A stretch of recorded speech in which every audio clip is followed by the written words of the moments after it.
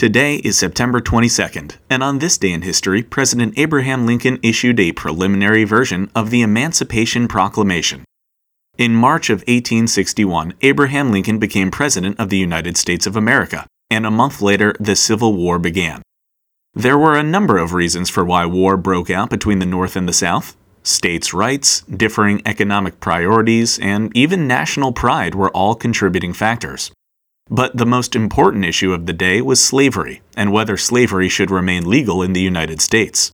President Lincoln was personally anti-slavery and spoke out against the practice, which is why when he was elected, many Southerners feared he would abolish slavery, prompting several Southern states to secede.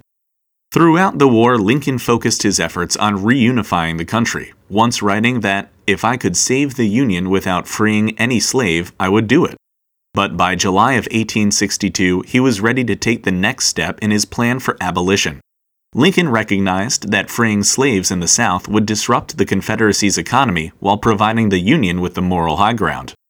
He also knew that not everyone in the North would support the measure, and that several border states between the North and the South that had slaves would be against it.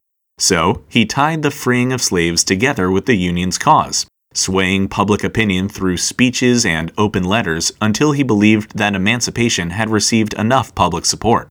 Even then, Lincoln was advised to wait for a Union victory before announcing the emancipation. The time came in September of 1862, when Union forces stopped a Confederate invasion of the North in Maryland at the Battle of Antietam, the bloodiest battle in U.S. history. Though there was no clear winner of the battle, the Confederates retreated first, and Lincoln jumped on the opportunity.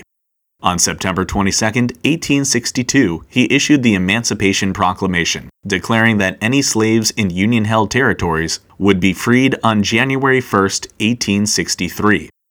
While the proclamation freed millions of slaves, it didn't make slavery illegal. Technically, Lincoln could issue the proclamation thanks to his war powers as president, but when the war ended, he feared that slavery would be reinstituted.